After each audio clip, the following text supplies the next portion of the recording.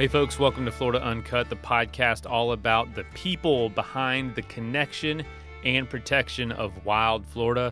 Last episode we had the director of the amazing documentary Path of the Panther, Eric Bendick, come on, which was actually just nominated for a Critics' Choice Documentary Award.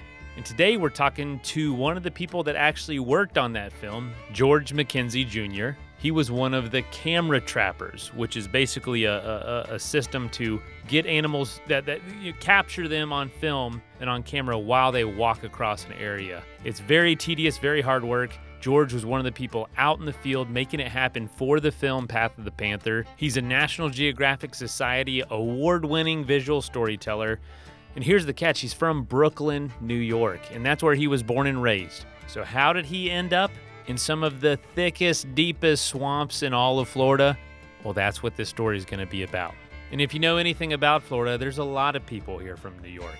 So how does someone like George go from the concrete jungle to the craziness that is the Florida wild and fall in love with it? Because George's story is one that I hope is repeated millions of times, moving here from somewhere else and falling in love with what we have here in Florida. He is now an adventurist for Live Wildly, an Explorers Club member, and was just awarded a grant from National Geographic documenting coastal predators, mountain lions, and elephant seals over on the West Coast in California. So George, congratulations on that, and thanks for all the work you've done. Keep sharing that love of Florida with people. All right, let's go ahead and dive in.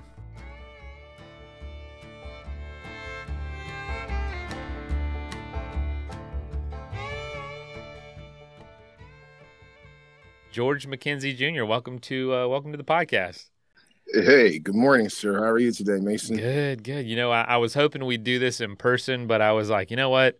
We'll do that. We'll do another episode at some point in person. This is one of the rare interviews I get to do that's not all that far away. You're like an hour from me right now, but you're in a totally different place than I am. Where are you right now, and where's home for you? If you could say anywhere's home. Right now, where I am, I'm on the Lake Wales Ridge. I'm on the southern end of it, in the Lake Placid Archibald area. I'm currently speaking to you I'm at Archibald Biological Station, and that's on the ridge. And I call Lake Placid, Florida home, not Lake Placid, New York. Lake Placid, Florida home. That's funny because I'm working on a big project in Lake Placid, New York with my day job. So the word Lake Placid is getting used a lot. But, dude, what is Archibald Biological Station? That's like a mouthful. And like, what does that mean? If you had to explain it to somebody that's like, what is that place? To me, it means Jurassic Park in so many senses of the word. Of those words. Basically, it's a biological station where they do a lot of studies on endangered plants and predator and prey mammals that exist only on the Lake Wales Ridge in the Highlands County area, especially on the ridge. Somebody else could probably give you a more definitive meaning, but with my basic layman's kind of understanding of it, that's what they do. They study the demography of the plant life that exists in the ridge, how unique it is. They study the birds that habitat the ridge also. They do predator-prey study, and then there's a awesome bug lab. And one of the foremost entomologists of our time, he still has a lab here. His name is Mark Darup. So that's super cool. It's a really interesting place. I'd encourage anyone that gets the opportunity to stop by and visit and kind of just check it out to see what it's about. It's really unique. It's a very unique place. Can you stop by? Yes. If I'm not mistaken, they're open to visitors from Wednesday through Sunday. Oh, cool. I didn't know that. But yeah, man, what's so crazy about this is I grew up not that far from where you are. Never knew about the place. I mean, there's a lot you don't know as a kid. There's, your interests are different. I was into sports and whatnot, and little did I know how many cool things were there. But man, going away and coming back, it's been awesome to understand all this cool work that's being done. But, man, I know you. like we've gotten to know each other. We were roommates in a hotel room for a couple days a few weeks ago, and so we kind of got to learn each other's story. But I know that you're not from that area. How the heck did you end up from Brooklyn, where you're from, Mhm. to what is kind of the middle of nowhere Central Florida? Like, you're out there, man. Like, we were talking, like, there's not a while we were in town, you were trying to do all these things that you don't get to do very often because you're not close to a town. How did you end up there from a place that's so different? So my journey started in Bed-Stuy, Brooklyn, and I am a black wildlife photographer from an urban area. So I basically specialize. I can tell you a lot about pigeons, rats, and roaches because those are the animals that I had access to when I started my journey, right?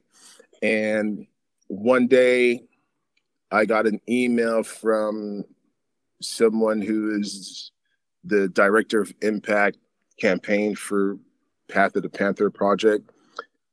She sent me an email showing me a position that they had come available for a camera trap tech. And I looked at it, kind of mulled it over. I'm like, I don't feel like moving. I don't even know where Central Florida is. So I don't feel like doing that. But a few nights went by, and then I woke up with this urge to do something different, because as a black wildlife photographer based out of Bed-Stuy, Brooklyn, I always had the assumption in order to tell great conservation stories, I'd have to end up going to the continent and kind of latching on to an expedition or something and then being able to do some storytelling. But when this opportunity showed up, I kind of disregarded it at first. But when I really thought about it, it was a unique opportunity. I was ready for a change. And I basically sold everything I could sell. Everything I didn't want, I gave away. And then packed all my bags, shipped some of my stuff, and jumped on an Amtrak train from Penn Station, New York City, to Sebring, Florida. And that's how I ended up here. I took a job as the Northern Everglades camera trap tech for the Path of the Panther project. And it was the most scariest, best decision I've ever made in my life. Dude, what? Okay, that's quintessential, like, big city living. Yes. And like, what did the people around you think? Because I mean, were you telling people you keep it secret? Because dude, there's not a lot of people to look to as like an example of, hey, I did this too. For me, no, there weren't a lot of people for me to look to, but along my trajectory, I've had some really good mentors, and just talking to them and touching base with them, and they're kind of like, if this is what you want to do, just do it. My friends and associates, on the other hand, a lot of them were just scared for me because I got down here December of 21. So we're right now June of 23. And when I got down here, a lot of people were like, ooh, you're moving to the middle of nowhere. There's a lot of racism. You're going to encounter all these rednecks and you're going to have all these. That's true. Everyone was projecting their stuff, their mental image, their ideal, whatever the news broadcasted about Florida onto me at that point. I don't get the calls as much as I used to, where it's like people will call me speaking hushed tones like, hey, how are you? How's everything in Florida? Are you okay? But to leading back to your question, it was scary because you leave everything and you come to a place that's in the middle of nowhere. I remember the first day I opened up my Uber app looking for food, and Uber, DoorDash, everyone basically said, we don't deliver to that area. So that's why when you and I were roommates, I was like, oh, can we go here? Can we try this? Because I haven't eaten like that in like 8 months. Not to say I live in a food desert. It's just very limited.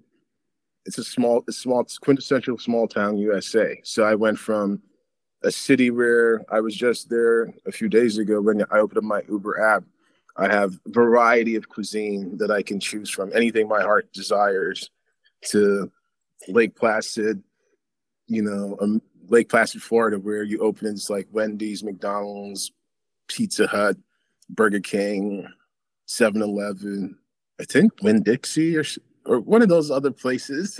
Some unique place that you can only get food from down here, but like maybe 10 things versus 100 things. But that's how I ended up here. And like I said, it was one of the best, scariest decisions I ever made. Totally jumping into a different world. And I know that, people around you were saying, be careful. Was that kind of, I don't know, you obviously didn't have that same level of fear, but was that kind of creeping in at all as far as like, is this the right thing to do?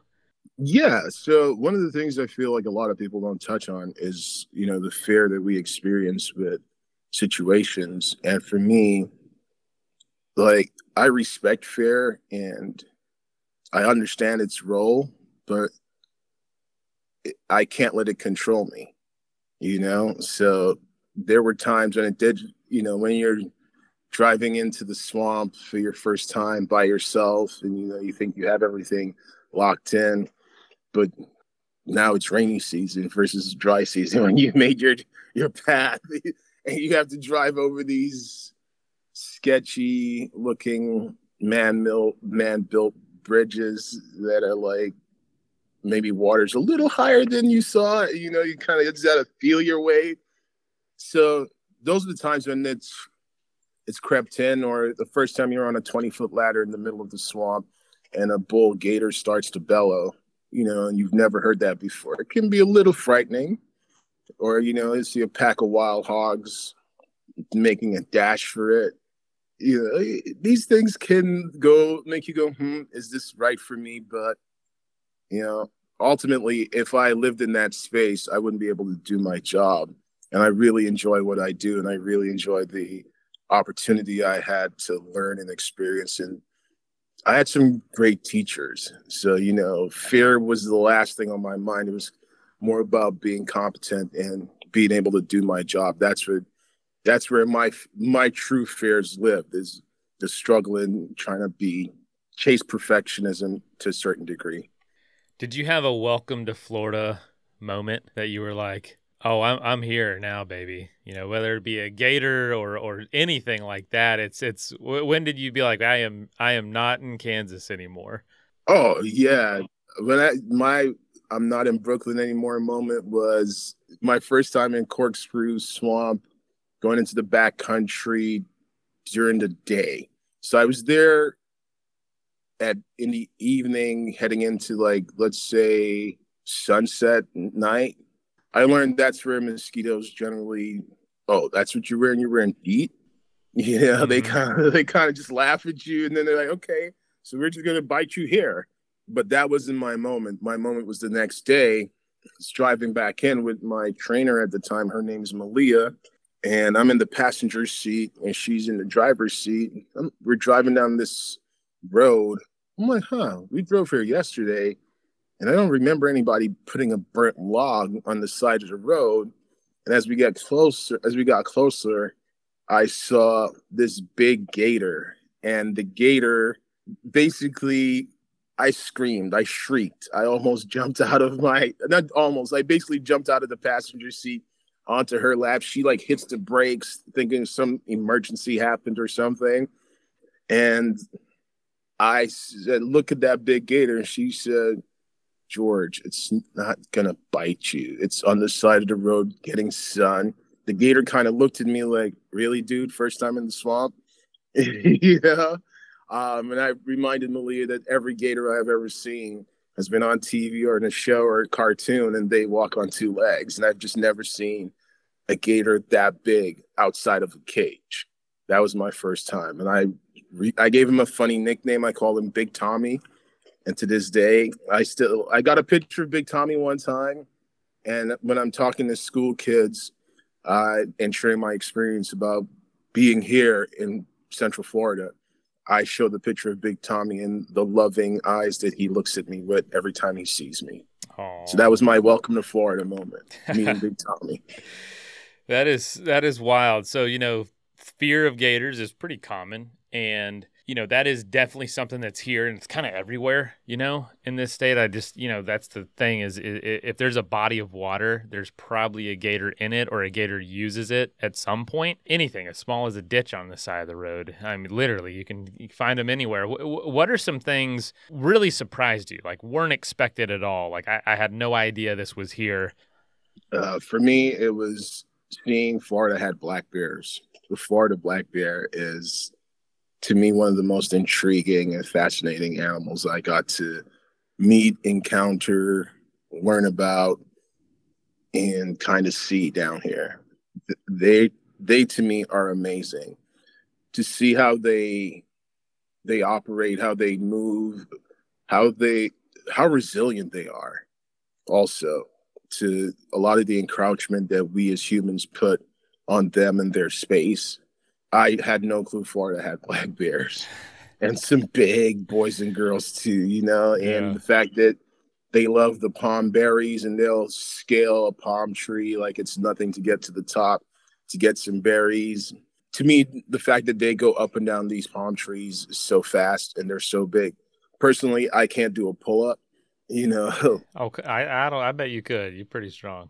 I don't know. I think you're giving me way too much credit. It's more in the legs. Listen, I'll say this much. Maybe if I was being chased by a wild boar. Okay. Because I've learned that the bears want nothing to do with me. Panthers want nothing to do with me. The only real threat that I have when I'm out by myself, and for my job, I'm out by myself, I'll say 95% of the times, is the wild boars, encountering the wild boars, because they can be aggressive, especially the young males, and they roll in packs. They can be a little aggressive. So those are the only ones that scare me. But if I was being chased maybe by one of them, maybe I'll do a pull-up because, their verticals aren't that high. So I feel like if that's the only way for me to survive, you might see me do a pull-up, but let's not try to implement that. Only when necessary. So, that's something else that you would probably run a lot into are pigs and hogs. They are extremely aggressive. They're the only reason that I would be, once again, I said worried or concerned about being out there are the boars. But in general, they hear me before I see them. So usually when I turn a corner, they're like taking off. And I really haven't had that deadly encounter or aggressive encounter yet. But in my job, it's better to be prepared than sorry. Tell us a little bit about camera traps. We've promoted and talked about the show Path of the Panther a lot on here, but we haven't gotten into what is a camera trap? And what did you know about this kind of thing before starting? I mean, you were a photographer, but probably not in this way. I initially learned about camera trapping when I did my first big project for National Geographic magazine with one of my mentors, Charlie Hamilton James. So he would personally rig camera traps, and he'd rig camera traps just out of necessity because of the kind of angle of what we were working on, the story we were working on, what we needed done. So what we did was he gave me the basics and taught me the basics of camera trapping and how to apply my lighting skill that I learned from one of my other mentors, Vincent Musi, on how to do your composition, set everything up, have your triggers and everything. So that was my way in. Camera traps are a really unique way of getting the animals to take their own portraits in their environment without us as humans impacting them and their movements. So camera trapping photography isn't like the kind of camera trapping photography that I do. It isn't putting a trail cam out and, saying, okay, cool, let the trail cam kind of do its thing, just stick it on a post or tie it to a tree. Yeah. That's a very easy way to do camera trapping. The kind of camera trapping I specialize in is setting up professional DSLRs, lights, setting my composition.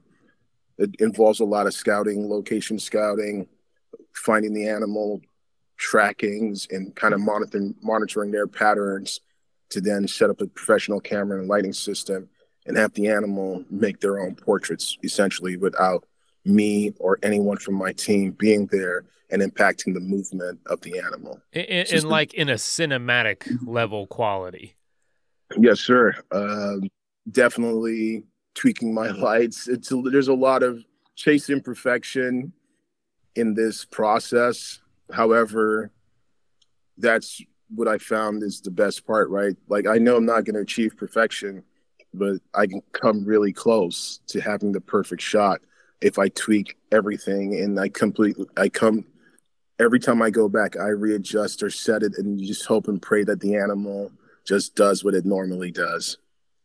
And I assume you have a handful, or there's many out there in different spots, and you got these full cameras and these waterproof boxes, ideally waterproof.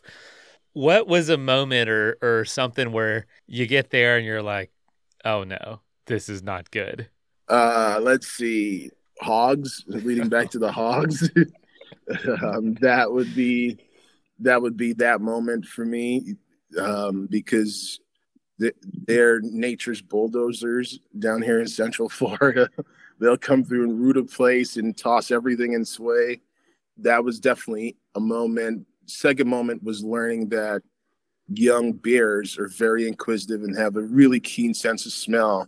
And, for me, at times going out to these different locations, a lot of them are hours away from me. So I'd normally grab some breakfast or lunch on the way there to the field, eat it, then go into the field and touch my gear with my greasy, smelly hands.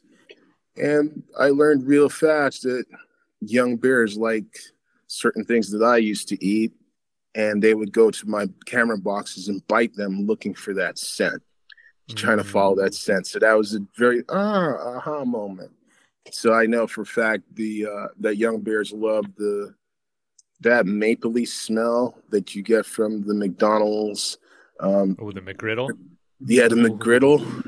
Yeah, okay, like I do like a McGriddle every now and then. Yeah, like so I'd like grab the sausage McGriddle and let me get 2 sandwiches, large OJ.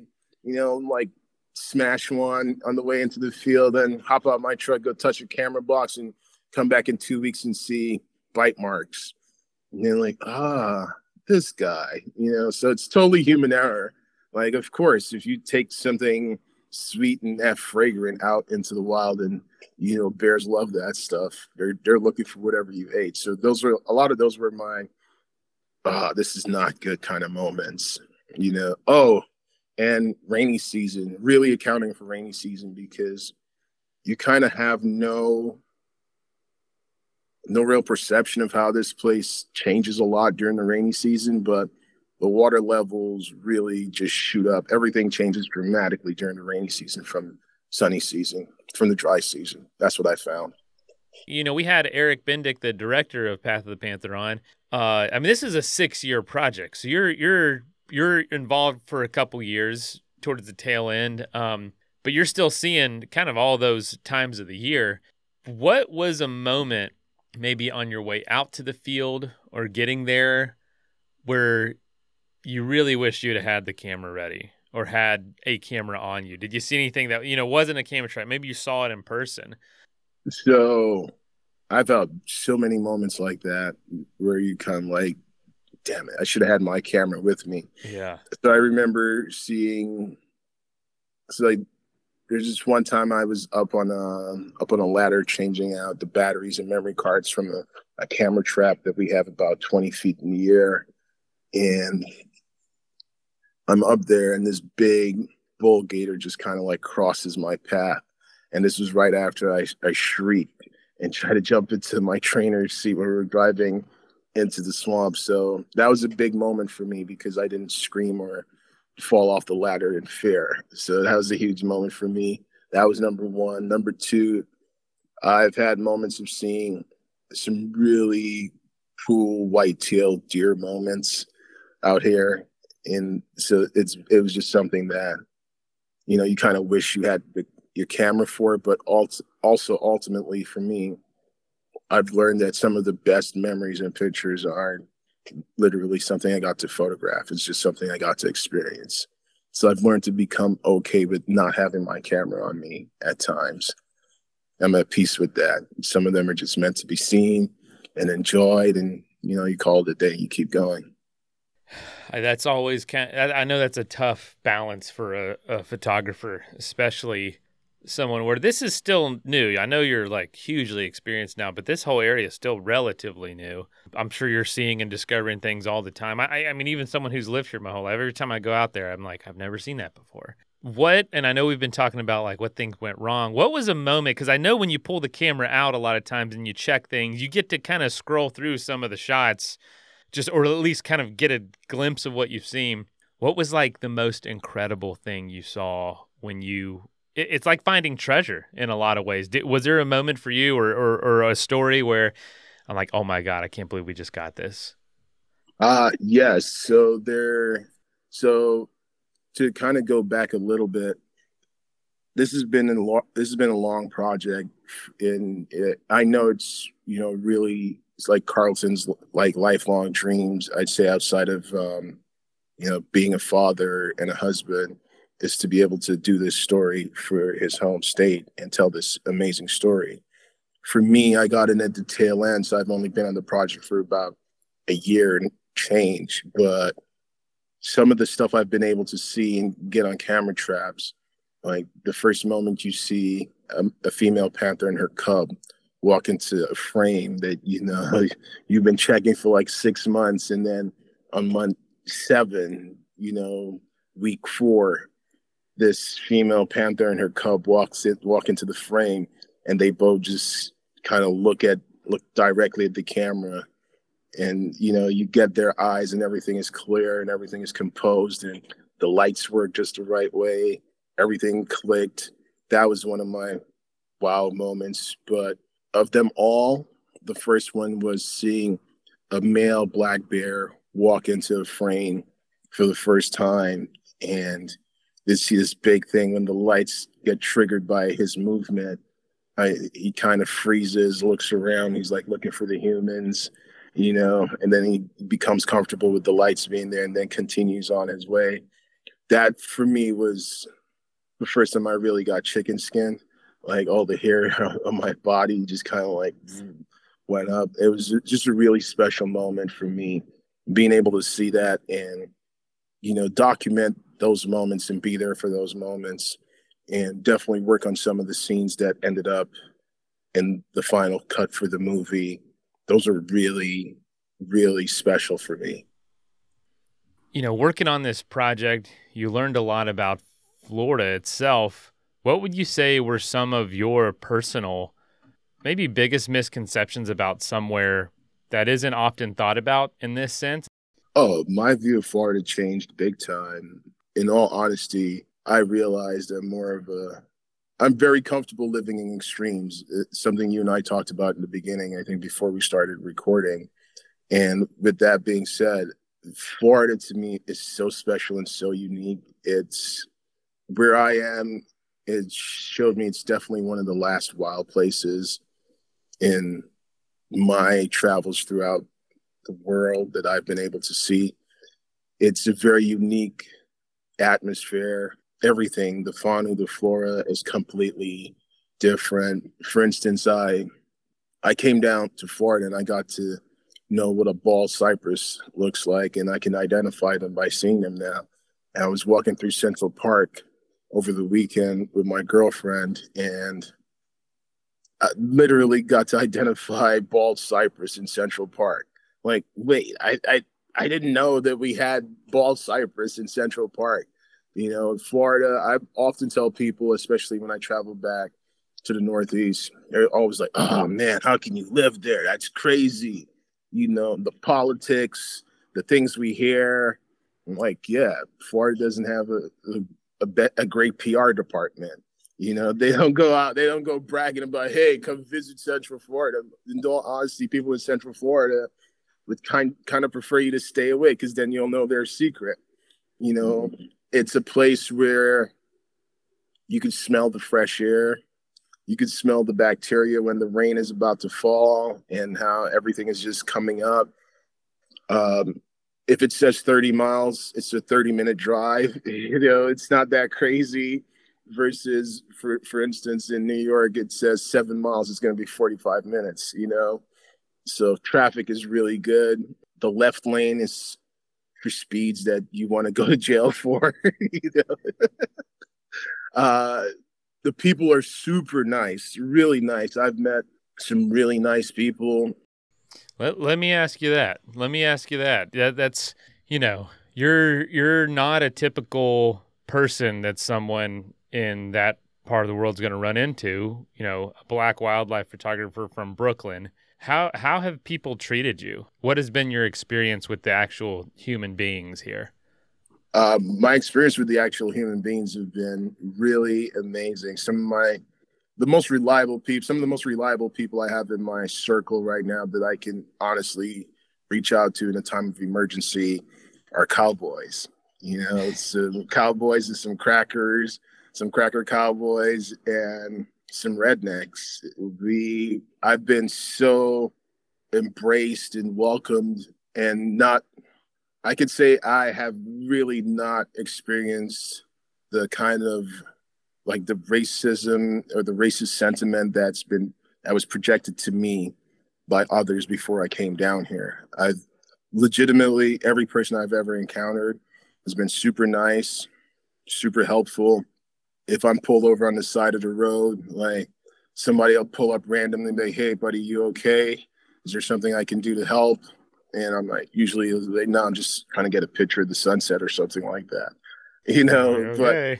But yes, exactly. So the Cowboys would be like, "All right, buddy, like take care, have a good one." It's one of these things where legitimately it was just the people here, the people have been super nice and really welcoming and warm to me, very loving, willing to share their culture with me and what they're into and what they're about. So it's been a really good process and a good time for me. So, I know that not everybody's going to have my experience, but it's been a great experience for me, something that I truly treasure. So you recently got back from photographing the Tribeca Film Fest, which is this huge festival, tons of films, celebrities. You're kind of back in almost that more traditional photography sense and like event photography. You got a team you were like in charge of all this. Just the opposite end of the world. After being gone for 8 months and into this totally separate way of life and separate place, were there things you noticed about home being back after this totally different experience, like that you just never noticed before? The bald cypress, awesome story, awesome example. I didn't know there were cypress in Central Park. I haven't frankly spent that much time there, but I didn't know they were up there. What else? What else did you notice maybe about the culture, or about the people, or about just the place itself through fresh eyes? Going back, I definitely learned. So the city has like a rhythm and like a heartbeat that starts. The city has a wake up call about 7:30 a.m. And then the noise starts. You hear the people, in the apartments moving around. You hear the bustling, the hustle, the bustle. The smells of the city are different. Like, because of some of the stories I've done in the past, I can walk by a house or a building and I can tell if they have a rat infestation or a rat problem. And, it's been a couple months since I've walked by and smelled rat. The city disposes of their trash a lot different than they do here in Florida. I'm now kind of like the tourist in my city to a certain degree. I don't walk with the same kind of rigor and like that fast pace like I used to. Especially if you're not wearing that cowboy hat. Well, believe it or not, I was wearing the cowboy hat my first couple days in New York and my last day in New York. I definitely wore You're it. like, "George, you've changed, man, but I don't know what it is. I don't know what it is." Oh no, I've definitely got some friends who've been like, "Whoa, what's going on?" But I've also, a lot of them have been like, "Man, you make it seem so interesting. We'd love to come visit." And to me, that's one of the ultimate wins because, through my eyes, they get to see something that they wouldn't normally see about Florida. and a part of Florida that most people, I'd say most Floridians don't even get to see. So that's what makes Absolutely. what I do and the places I get access to so unique and so special. Because for me, I would love, and this is me being having delusions of grandeur, but what else can I do but dream? If through my eyes, it gets to inspire someone to think more about conservation and protecting our natural world. So a lot of my friends and acquaintances, we were born in the city, grew up in the city, and the city kind of made us the people we are. So for me to be able to branch out and be in this space and be able to share these stories and inspire some of my friends back home to think twice about how they see nature and interact with nature, even if nature is that pigeon, or that rat per se, to see it a little differently, see it a little bit more uniquely, and understand that all these animals play a role in our society. Oh man, well said. That is awesome. And if you ever got pure like a Brooklyn group to come down to that part of Florida and see it, what a cool experience. Man, that would be awesome. That would be absolutely awesome. Because you're right. Most Floridians never get to see it. It is, in a way, the forgotten side of Florida. And it's scary. And it's scary for a lot of legitimate reasons. But you embraced it, man. And you got to see kind of cut through all that fear and see some really, literally beautiful things that very, very few people get to see. What has been, from your perspective, just like the overall reception of Path of the Panther, this whole story, where your whole job was kind of culminating to? Oh, super proud. It's like I said, for me, it's the opportunity changed everything for me, right? I got to tell a frontline conservation story in a first world country and a country that I call home. So for me, it was very special, and it really reinforced something that I didn't know I was looking for, which is to be able to tell these frontline stories, these frontline conservation stories in America. I feel like a lot of people, a lot of photographers, a lot of storytellers go to other places, and rightfully so. People, there's a reason that people are in love with the continent and the amount of wildlife that exists there and the amount of stories that can be told. But for instance, something a lot of my mentors have taught me, and this is everyone from Charlie, Vince, Ira, Dina. You can only tell stories on what you have access to. And when you're working, trying to build yourself and build your portfolio, you kind of have to go with what you have. And what we do have is this amazing place that we get to call home, that there's some truly amazing wild spaces that exist in America, and being able to protect it and tell these unique conservation stories from a first world country, it's really special. And for me, I know that I'm way more prepared now than I ever was to go outside of America and possibly tell more frontline conservation stories, because of this experience that I've had in Florida and the amount of learning and expertise that I got to encounter and absorb from Malia and Carlton and all the other photographers that have mentored me over the years. I can't measure it per se, So for me to sit here and tell you, I am super proud of the work that everyone involved in this project has done. I just got in on the tail end, and to me, it was a life-changing experience. So it's like, how can I not be proud of it? It's something that changed everything for me. It changed the way, it changed all my preconceived notions that I had about Florida. The people that actually live here, the people that I got to interact with, and, just the whole landscape. It's crazy when I think about it, like how wild Florida is. So you and I met because we were both doing something for Live Wildly, which is the Live Wild, which runs the Live Wildly Florida campaign and project. And Florida is so unique that I can go from walking through the swamps to going to a crystal clear like spring that I can see the bottom of, and I can also make a left turn and go on the Peace River and go dive for like fossils. Not even dive, just stick my head on the water and scoop up some dirt and sift the sand out, and I'll find like a mastodon tooth or something like that. So that's how crazy Florida is. Like you can literally go from the kind of like glassy sands of Siesta Keys in Sarasota and go to like the Ocala National Forest and paddle through this crystal clear water, and you're literally seeing the bottom, and everything is so clear and it's so nice and so beautiful. For most people that are not going to see the actual video of this conversation, I'm literally smiling just thinking about, the kind of work that I get to do and the experiences I get to have here in Florida. So it's honestly, it's beautiful. There's no two ways about it.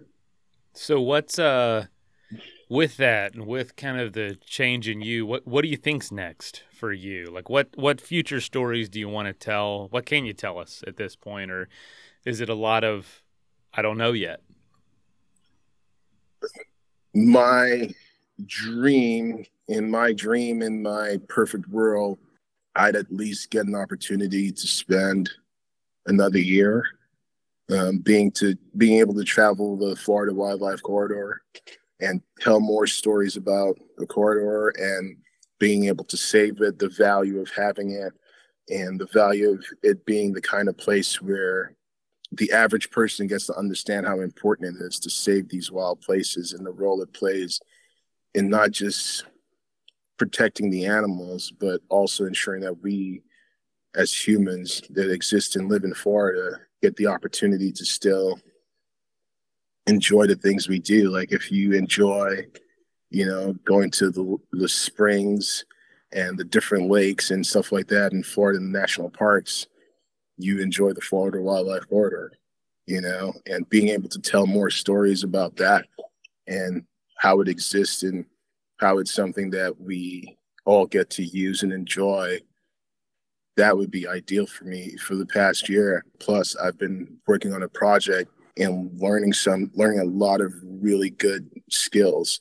And I'd like to put those skills to use in telling more stories about what I got to experience and what I got to see, and not per se just tied to telling that one big story.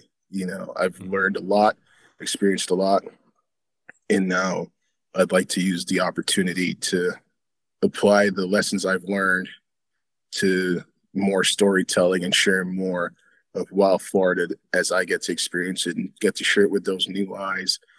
And because of how unique the kind of work is and my niche, I get to share it with such a, in my opinion, much broader audience, an audience that doesn't necessarily get the opportunity to see this normally because of where I'm from and the things I've been able to do and the things I've been able to see.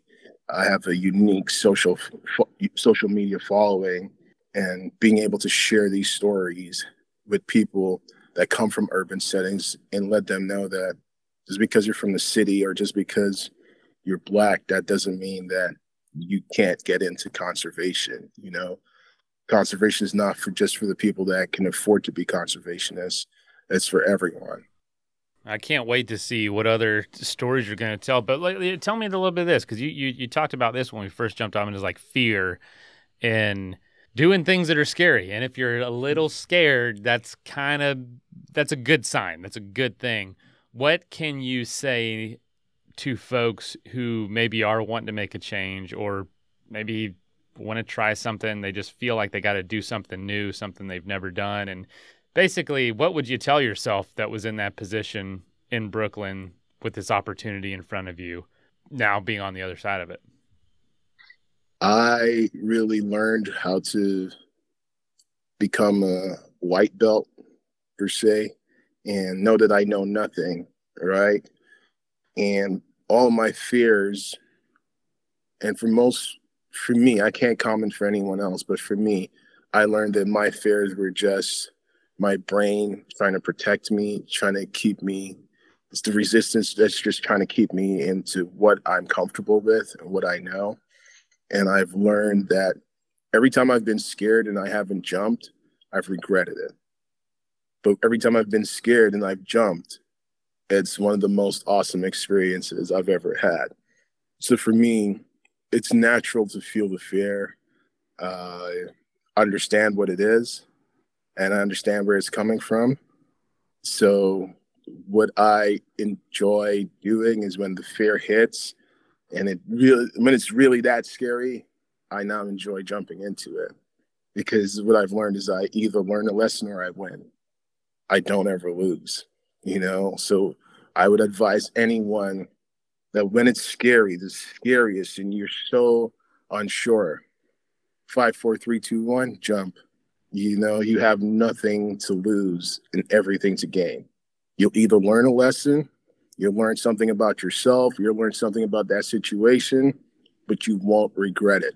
You will not regret it. You'll be like, okay, that's what happened.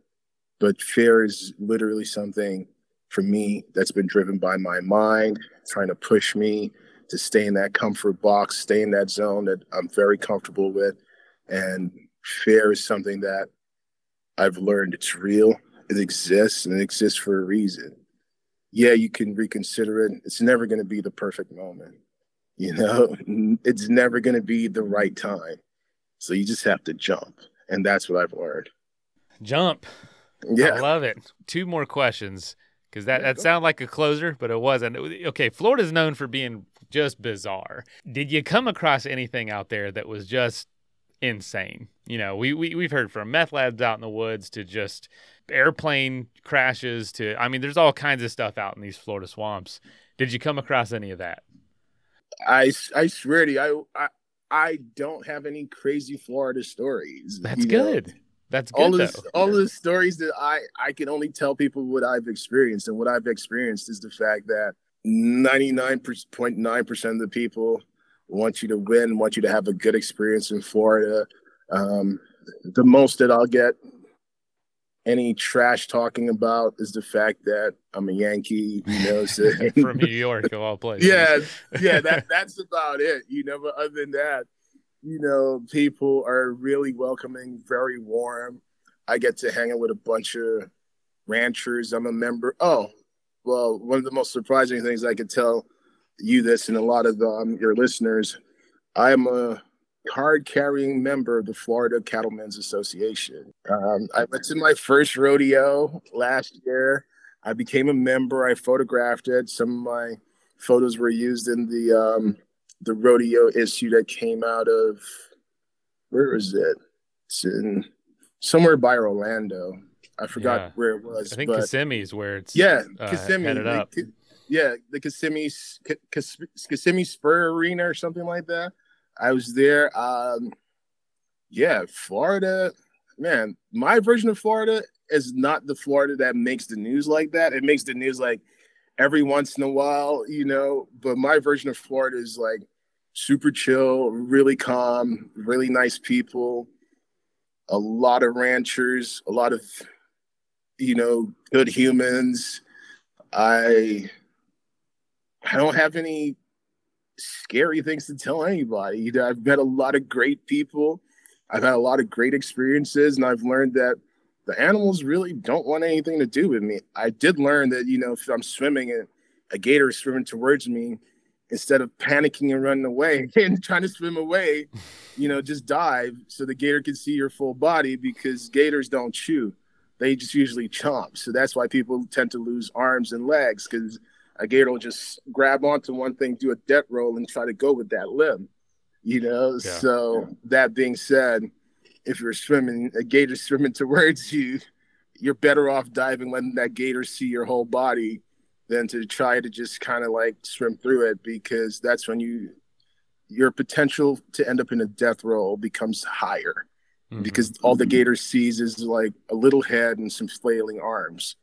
For all those people that tend to walk their little dogs, by the side of the lakes or bodies of water, that gator's been there longer than you, and he's noticed you the first 10 times you walked by, and he's sized up your little chihuahua, and he knows he can just grab that with one bite. So, keep the little kids and the little dogs away from the water edge, because they're really good munchies for the gators. But gators tend to like not want anything to do with humans. A lot of the animals that exist out here know that there are ramifications based on generations of learned behavior. There are large ramifications for tangling with a human per se. Well, man, last question. And this is kind of more just call to action, but like, you're a professional photographer. You know what you're doing. You've got this awesome job that helped to make this amazing film that I can't wait to see like what more awards it's going to win. Honestly, it's just incredible. It's a work that will go down in like Florida history. You're a huge part of that. It's awesome. What is something that like just the average person can do to help push this message along of protecting, whether it's Florida or their own homeland? What can the average citizen do for conservation? What's like one of the best things to do to support or to get more people involved? What would you say after your experience with Path of the Panther? So specifically speaking to the audience in Florida, I would say please slow down. If you think it's hard for you to cross a 4-lane or 2-lane highway on foot, imagine what it's like for these animals when there's no underpasses or no other way for them to get from one side to the other. Please slow down. Be conscious of the turtles, the panthers, the bears that you see, and even the white-tailed deer that you see trying to get from one side of the road to the other. For everyone else that might not be in Florida, I encourage you to take a second, sit with nature, go out there and like really embrace the quietness, the calmness, and listen. If you relax for a second, nature will reveal itself to you. Just go embrace it, enjoy it, and be conscious of the actions that for everything that we do, it has a ramification on nature, So using bug spray on the insects, we need the insects more than they need us. Without them, we don't get to eat. Like just being conscious of your surroundings. Please be conscious of how you dispose of things, because, a lot of insects can't, or a lot of animals can't tell the difference between like plastic and, something else that they might be kind of munching on, trying to get food, trying to find sustenance. So just be conscious of how we use this earth and how we treat this earth. It's the only one we have. And, if you're having kids and you're reproducing in this place, just understand that you might want your kids to see some of the most unique things that you got to see in this lifetime. Awesome. I'll point people to your Instagram. Anything else you'd like folks to follow along? My Instagram, I'm going to be updating my website in a few, and I'm going to seriously just start looking for more opportunities to work with brands, to get sponsorship, to continue funding, to continue telling these amazing stories, and just being able to share more of what I see, what I've experienced. Ultimately, that's my goal, and I hope I get the opportunity to just keep telling these great stories.